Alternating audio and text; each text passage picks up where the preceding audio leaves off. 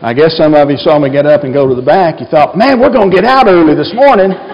No, really and truly, all it was is I had to go get the microphone because I didn't have it, and I didn't want to have to stand behind the thing and be still this morning as we speak. We're so glad that you're here today, so thankful that you've chosen to be with us. We have some guests here today, and we're thankful for that.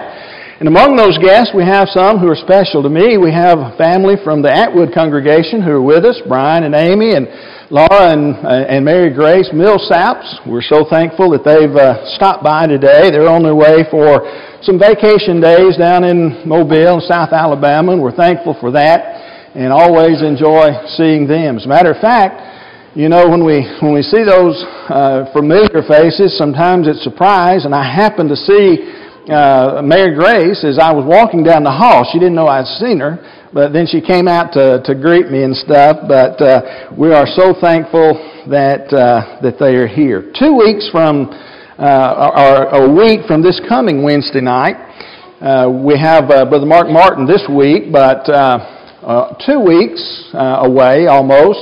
On the 20th, let me just put it that way, we have Josh Webb. Josh is the nephew of Amy. He grew up there at Atwood, and he works for the Riggs congregation. He's the youth minister at the Riggs congregation up in Tennessee, and so he will be our Wednesday night speaker, not this coming week, but on the 20th. And so we're thankful that Brian and Amy are here. We're thankful that Josh will get to be here, and I'm probably going to be in trouble because Marlene had to work today, and she didn't get to see Brian and Amy and Laura and Mary Grace, and so I'll try to get a picture with them, you know, before we leave. That way I can rub it in a little bit and all of those kind of things. But we are thankful that they're here. We're thankful that you are here as well. Don't forget camp coming up this week. We'll be leaving on Thursday, and that will go through, there will be some, I think, who are staying through Sunday morning, but we want you to know that you're welcome. If you haven't filled out your sheet, your registration, please do that and get that in to us today if you can. So that way we'll know how much food to prepare for, how many people to prepare for, and be ready for that. But they are out there on the table in the foyer, so please pick those up. How many of you know a perfect person? Anybody know a perfect person? I'm not talking about Jesus, but how many of us know a perfect person? How many of you are here today believe that you are a perfect person? You know, your spouse tells you believe that you're a perfect person every once in a while. I see some of you looking around and smiling at the husband or wife or whatever.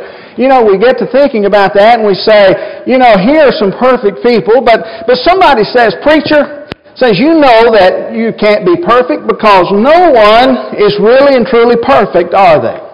Well, as we think about that, you know, that sort of stands to reason. That's what we've always been taught, isn't it? That really no one can be perfect. But then I come to a passage of Scripture found in the Word of God in Matthew chapter 5, which says this, you therefore must be perfect as your heavenly Father is perfect. And now, because I know that I'm not perfect, you know, I sort of had to admit that because I didn't see anyone really raise their hand and say, you know, I'm a perfect person, but I know I'm not perfect, but God says for me to be perfect, and therefore it causes me some conflict in my life. You know, I don't know if I can measure up. I don't know if I can make the grade. I don't know if I'm really the kind of person that God wants me to be. Have any of us ever felt like that? You know, that we're not a super Christian. We're not one who's really up here in our own eyes. Maybe we have some self-esteem issues and we think, you know, I just can't measure up to what God wants. God says be perfect, and I recognize the fact, I realize that I'm really not perfect. Jesus says that we must be perfect, though. And as I think about that, you know, how am I going to be that kind of person? Jesus says His disciples must be perfect. So how am I going to accomplish that? Did God demand something that's truly impossible for me to do?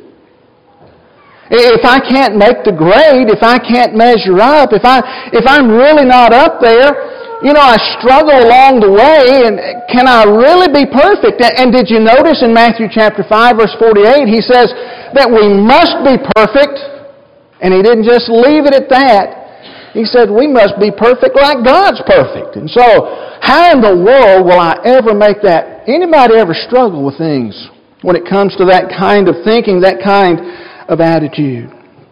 I realize that God does intend for us to aim for that which is high. He wants us to get to the highest mark in our life. He always wants us to do the best that we possibly can. So we aim for the sky. We aim for heaven. That's really and truly where we put our aim. That should be where our standards are. But one thing, I need to remember.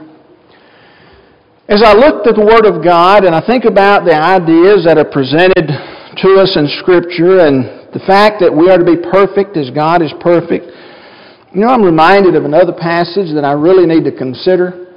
This one in the Old Testament, the Psalm 78, verses 38 and 39. I want you to notice a particular phrase that's found within this reading. He says, "Yet He, being compassionate, atoned for their iniquity and did not destroy them."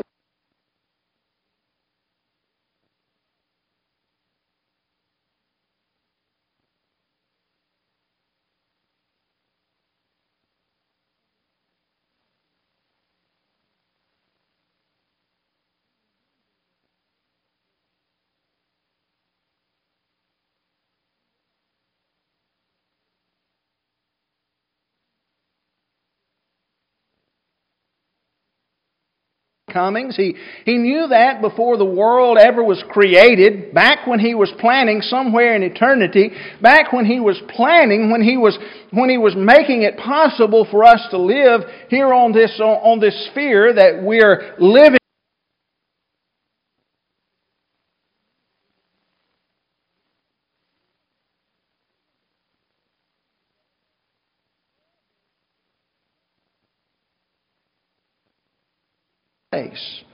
One that He would use to redeem mankind.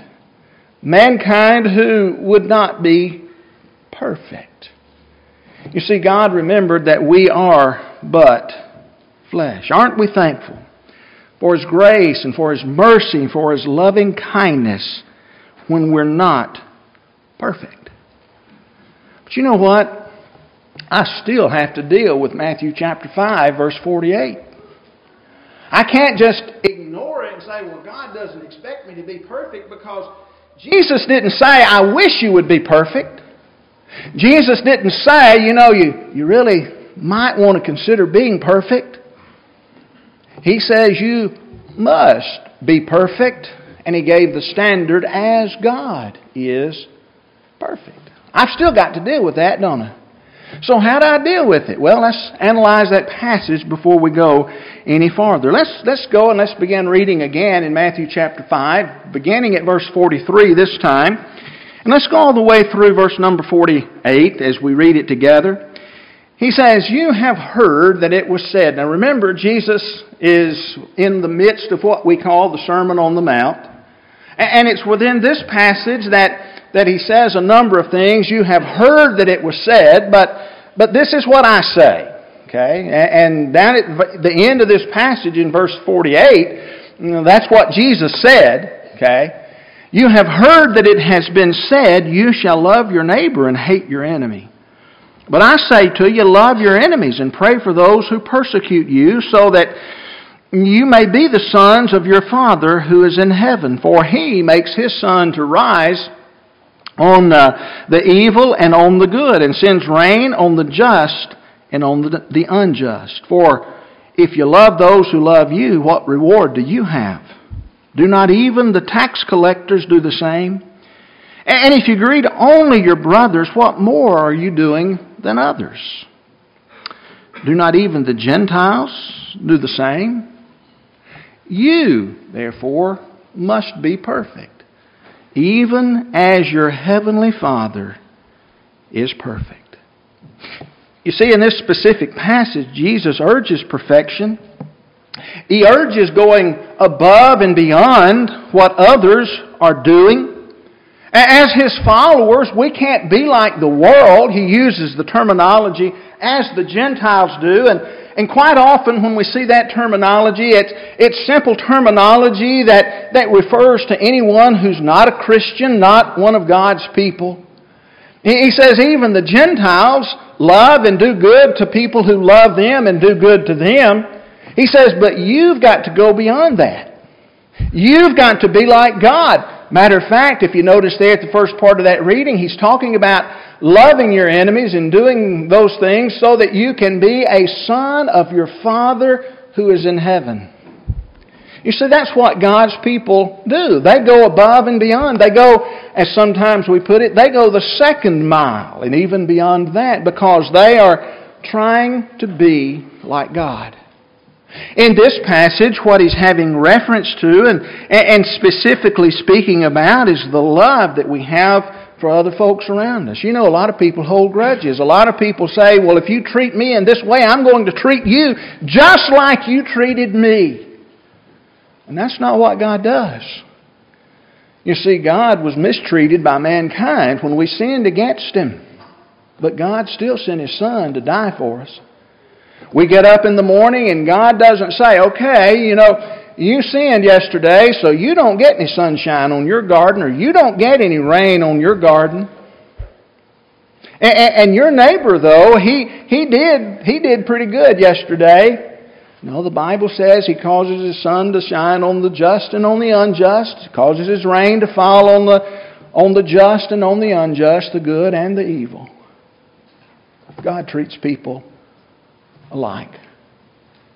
He won't tolerate sin. That's not what we're saying. He's not going to excuse it in any way, but He still loves even the vilest sinner. And He wants the vilest sinner to come home and live with Him for eternity. He says if we want to do what's right, we've got to be like God in that way. We've got to go above and beyond. We've got to be perfect, especially in this passage, be perfect like our Heavenly Father. And so when we look at it, we've dealt with it this morning, we understand that He's speaking of, at least in this passage, one specific thought and one specific thing that we need to remember. We do understand that God wants us to always aim for the highest mark. We've already looked at that, but God does remember that we are flesh, that we do have weaknesses. But there are some things that we can achieve almost as much as God does, at least in the actions that we put forth, and in particular toward those who are around us. But as I think about that, it ought to comfort me to know that I can't be exactly like God in everything. I can't be perfect, sinlessly perfect, for sure, because I've already sinned. God never did one thing wrong. Jesus lived an entire lifetime here on this earth, 33 years, and He never did one thing wrong. And God has lived for eternity, Father, Son, and Holy Spirit. They've never done one thing wrong eternally on either end, going either direction. But I can strive to work hard to love my enemies and fulfill the things that are said here in this passage. But you know what? Even having said that and maybe coming to a better understanding of it, there are still some folks who really and truly have an obsession, and that obsession is being perfect. They think everything must be perfect in their life, in the way that they handle things. And we call that kind of person a perfectionist. Now, let me ask you another question this morning. I asked you the question, do you know anyone who's perfect? And we kidded about it a little bit. But if I ask you this question this morning, do you know any perfectionists? That might be a different answer.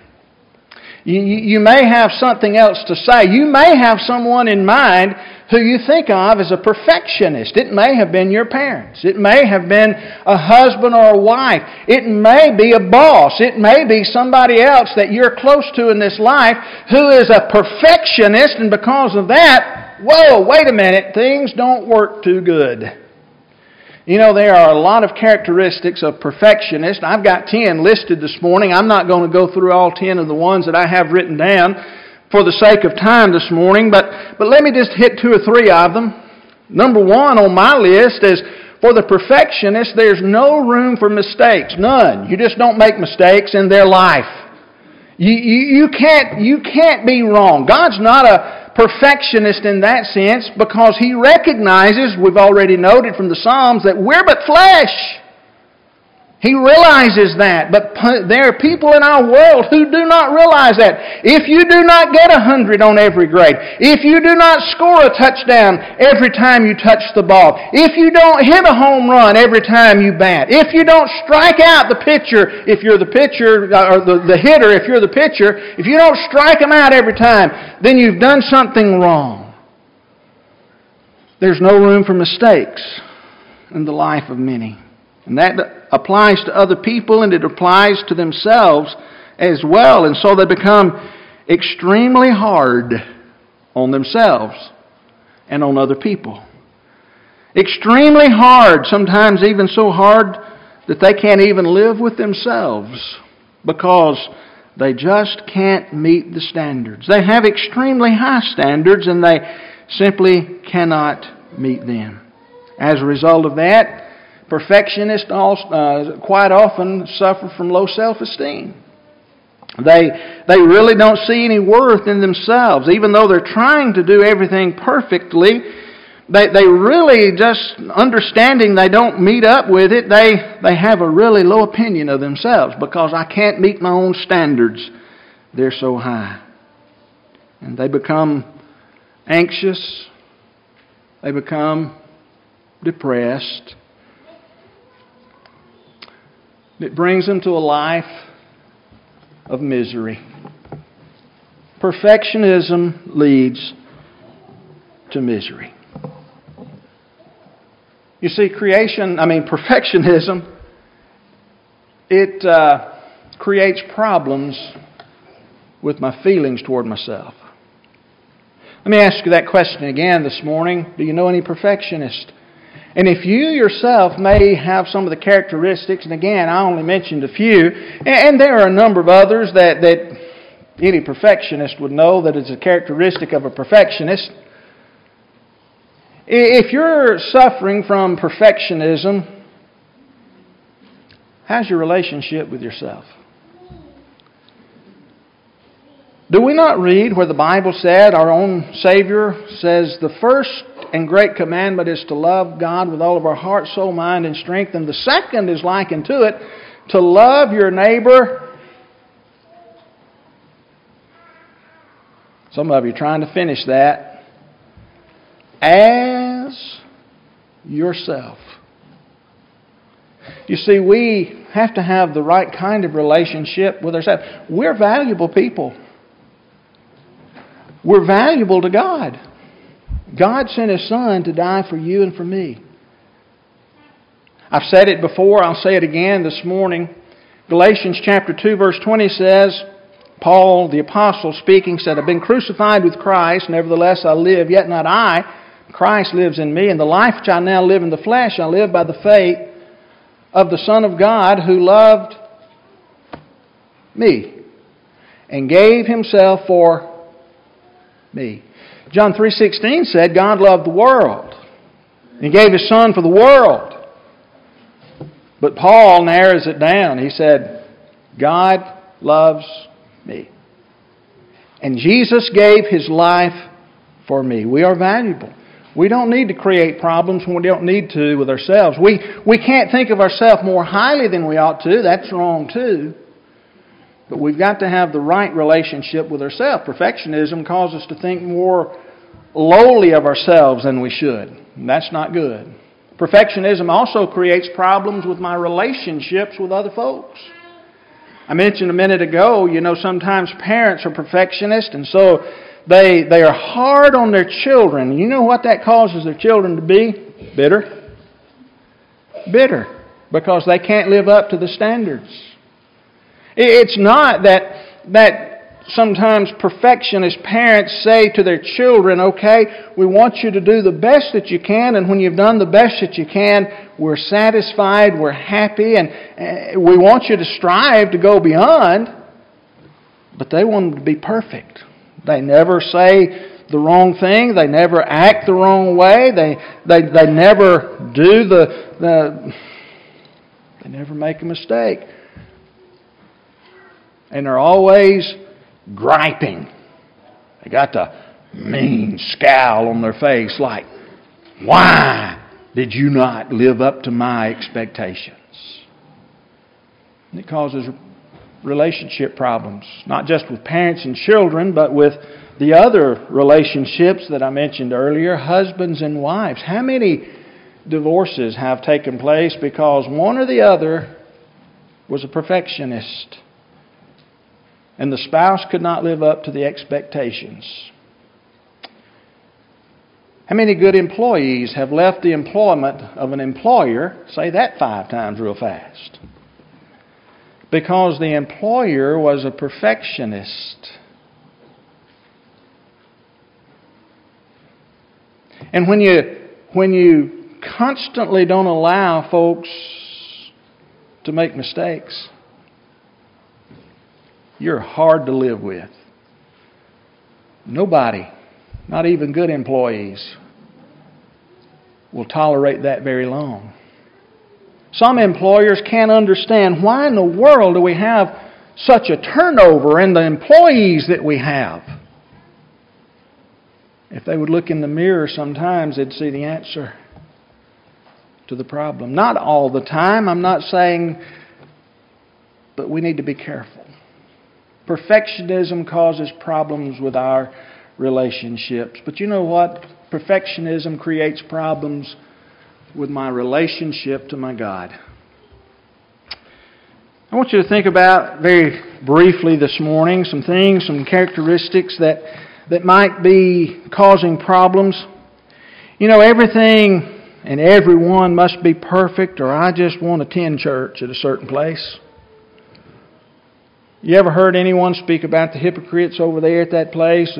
Just because everyone's not perfect, I'm not going.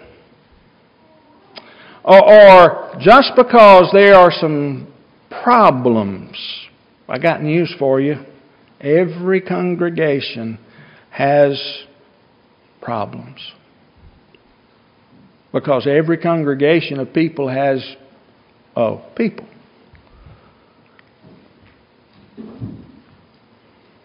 And since everything's not right, not perfect, then I just won't be a part of it. You know, all things in my life have to be perfectly in order before I can participate in the work of the Lord. Have you ever heard someone say, when I get this part of my life straightened out, then I'm going to start the church? And years go by and they haven't gotten that part of their life straightened out, or maybe they did, and yet something else in their life came up that says that they replaced that first thing with. All things in my life have to be perfectly in order before I can be a part of the Lord's church. You see there, we're not blaming other folks, we're blaming ourselves. And that's not right either.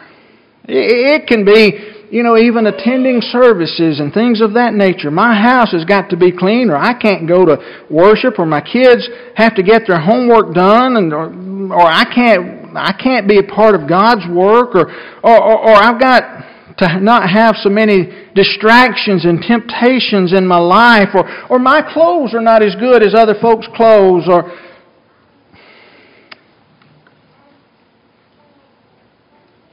we may not think we wear the characteristics or the hat of a perfectionist, but sometimes we at least act like it. And that's not right. It's not good. It's not the way we should be as God's people. Some people, in working for the Lord, and how perfectionism relates to my problem, or creates a problem with my relationship with God, you know, they think they can't complete a task perfectly, and so they won't even attempt it. I stammer when I pray, and so I simply won't lead a prayer.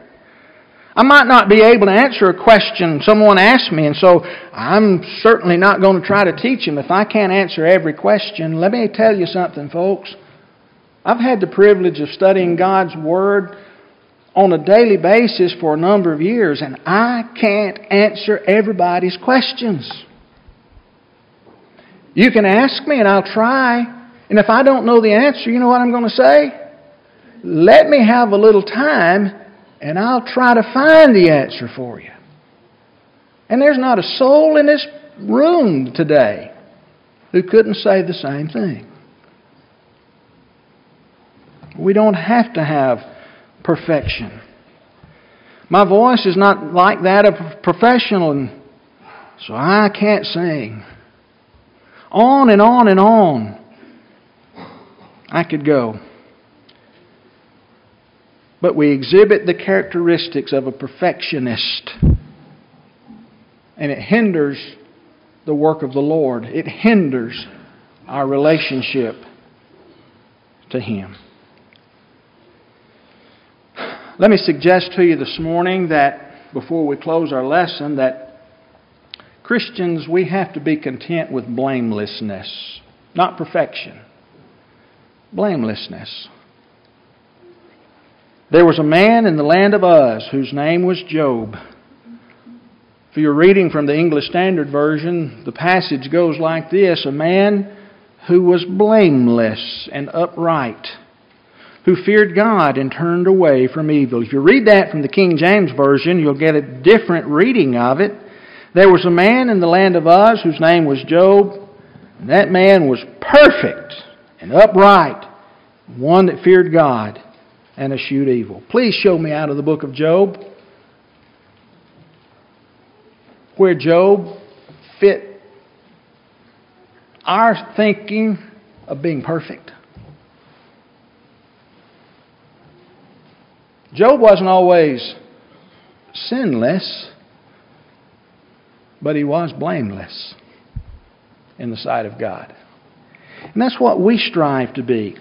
1 Timothy 3 verse 2, an overseer, an elder in the Lord's church must be above reproach, the husband of one wife, sober-minded, self-controlled, respectable, hospitable, able to teach. Again, if you're reading that from a different translation than the English Standard Version, the word blameless is used. Above reproach is the way that the English Standard Version translates it. The Gospel Advocate commentary on that passage says, men whose character is unimpeachable, who stand high in public estimation, known for their pure life and integrity. That's the way that we want to be. The word that's used there is a word which is related. It's the word from which we get our word epilepsy. That word blameless, that's the original word. It's the word from which we get our word epilepsy. Epilepsy means to be characterized by seizure. The reason that applies in this case is the conduct of the person must not make it possible for someone to seize upon their life. The conduct must be such that it will be impossible for anyone to seize upon a flaw in their character. To seize. Once we've done our best, encourage those around us to do their best, then we've done what God requires of us.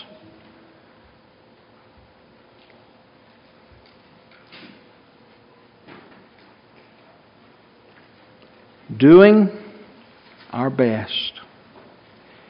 Once we've done that, the responsibility, it passes to another person. Ezekiel chapter 3, verses 18 and 19 is a passage that reminds us of that. It says, if I say to the wicked, you shall surely die, and you give him no warning, nor speak to warn the wicked from his wicked way in order to save his life, that wicked person shall die in his iniquity. But his blood I will require at your hand. If you don't say anything to him, His blood I'll require at your hand. But if you do warn him, verse 19, and he doesn't turn from his wickedness or from his wicked way, he shall die in his iniquity. But you've delivered your soul. In a perfect world, you would be able to convince every person of wrong that they are about to do or are doing in their life. You'd be able to talk them out of it, to get them to straighten up their life. In a perfect world, you could do that. The world's not perfect. But what God points out is this. You got to do your best to try to help that person. If you warn him and he doesn't turn, it's on him. If you don't, he's still going to have to pay for it, but you will too. The principle is we do our best. Acts chapter 20, verses 26 and 27, the Bible says, "Wherefore I take you to record this day, that I am pure from the blood of all men. For I have not shunned to declare unto you all the counsel of God." Did Paul convert everyone? Did Paul take everyone who was associated with him? Did he make sure that every one of them got to heaven? Nope. He mentioned some names, doesn't he? Folks who are associated with him. But Paul said, I'm clear. Because I always declared to everyone everything God said about it. Paul said, I did my best. If Paul, after doing that, could make the statement that he made that's recorded by inspiration for us, I fought a good fight, I've kept the faith. Y'all remember that one? Henceforth there's laid up for me a crown. Not to me only, but to all those who basically do the same thing that Paul does. Paul could make that statement. So can we. Perfectionism is dangerous. It's dangerous for the life that we live here. It's dangerous for the life that we'll be judged for before God. Let me encourage you, if you are a perfectionist, to realize that you're not perfect. Let me encourage you this morning that if you don't admit to being a perfectionist, but you've allowed some of these characteristics to haunt you, your relationship with others, and your relationship with God, you need to make some changes in your life. Sometimes the one who stands between you and God is not another person. Sometimes it's us, our own selves. Don't let yourself stand between peace, harmony, in your relationships here, but more importantly, in your service and relationship to your God. It may be this morning that you realize that you are imperfect, that you realize that you need forgiveness from God, and you've never obeyed the gospel. You've never put your Lord on in baptism. Today's the day. Your sins, your imperfections can be washed away in the blood of Jesus Christ. Maybe you're here and in the past you've done that, but you haven't always done what you should still. I am thankful for the grace of God who realized that we are still, even after being baptized for the remission of our sins, we're still but flesh. And He made it possible for us to have forgiveness by praying for that forgiveness. Maybe this morning that you need to respond to the Lord's invitation in a public way. For whatever reason it may be, if you need to do that, come right now as we stand, as we sing.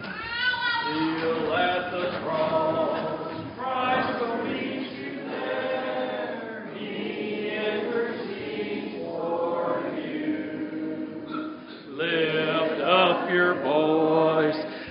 leave with Him your care and begin life anew. Kneel at the cross. Leave every care. Kneel at the cross. Jesus will meet you there. Kneel at the cross. There is room for all who would His glory share. Bliss e'er awaits, harm can ne'er befall those who are anchored there. Kneel at the cross. Leave every care. Kneel at the cross. Jesus will meet you there. Kneel at the cross. Give your idols up. Look unto realms above. Turn not again to life's sparkling cup. Trust always in His love. Kneel at the cross. Leave every care. Kneel at the cross. Jesus will meet you there.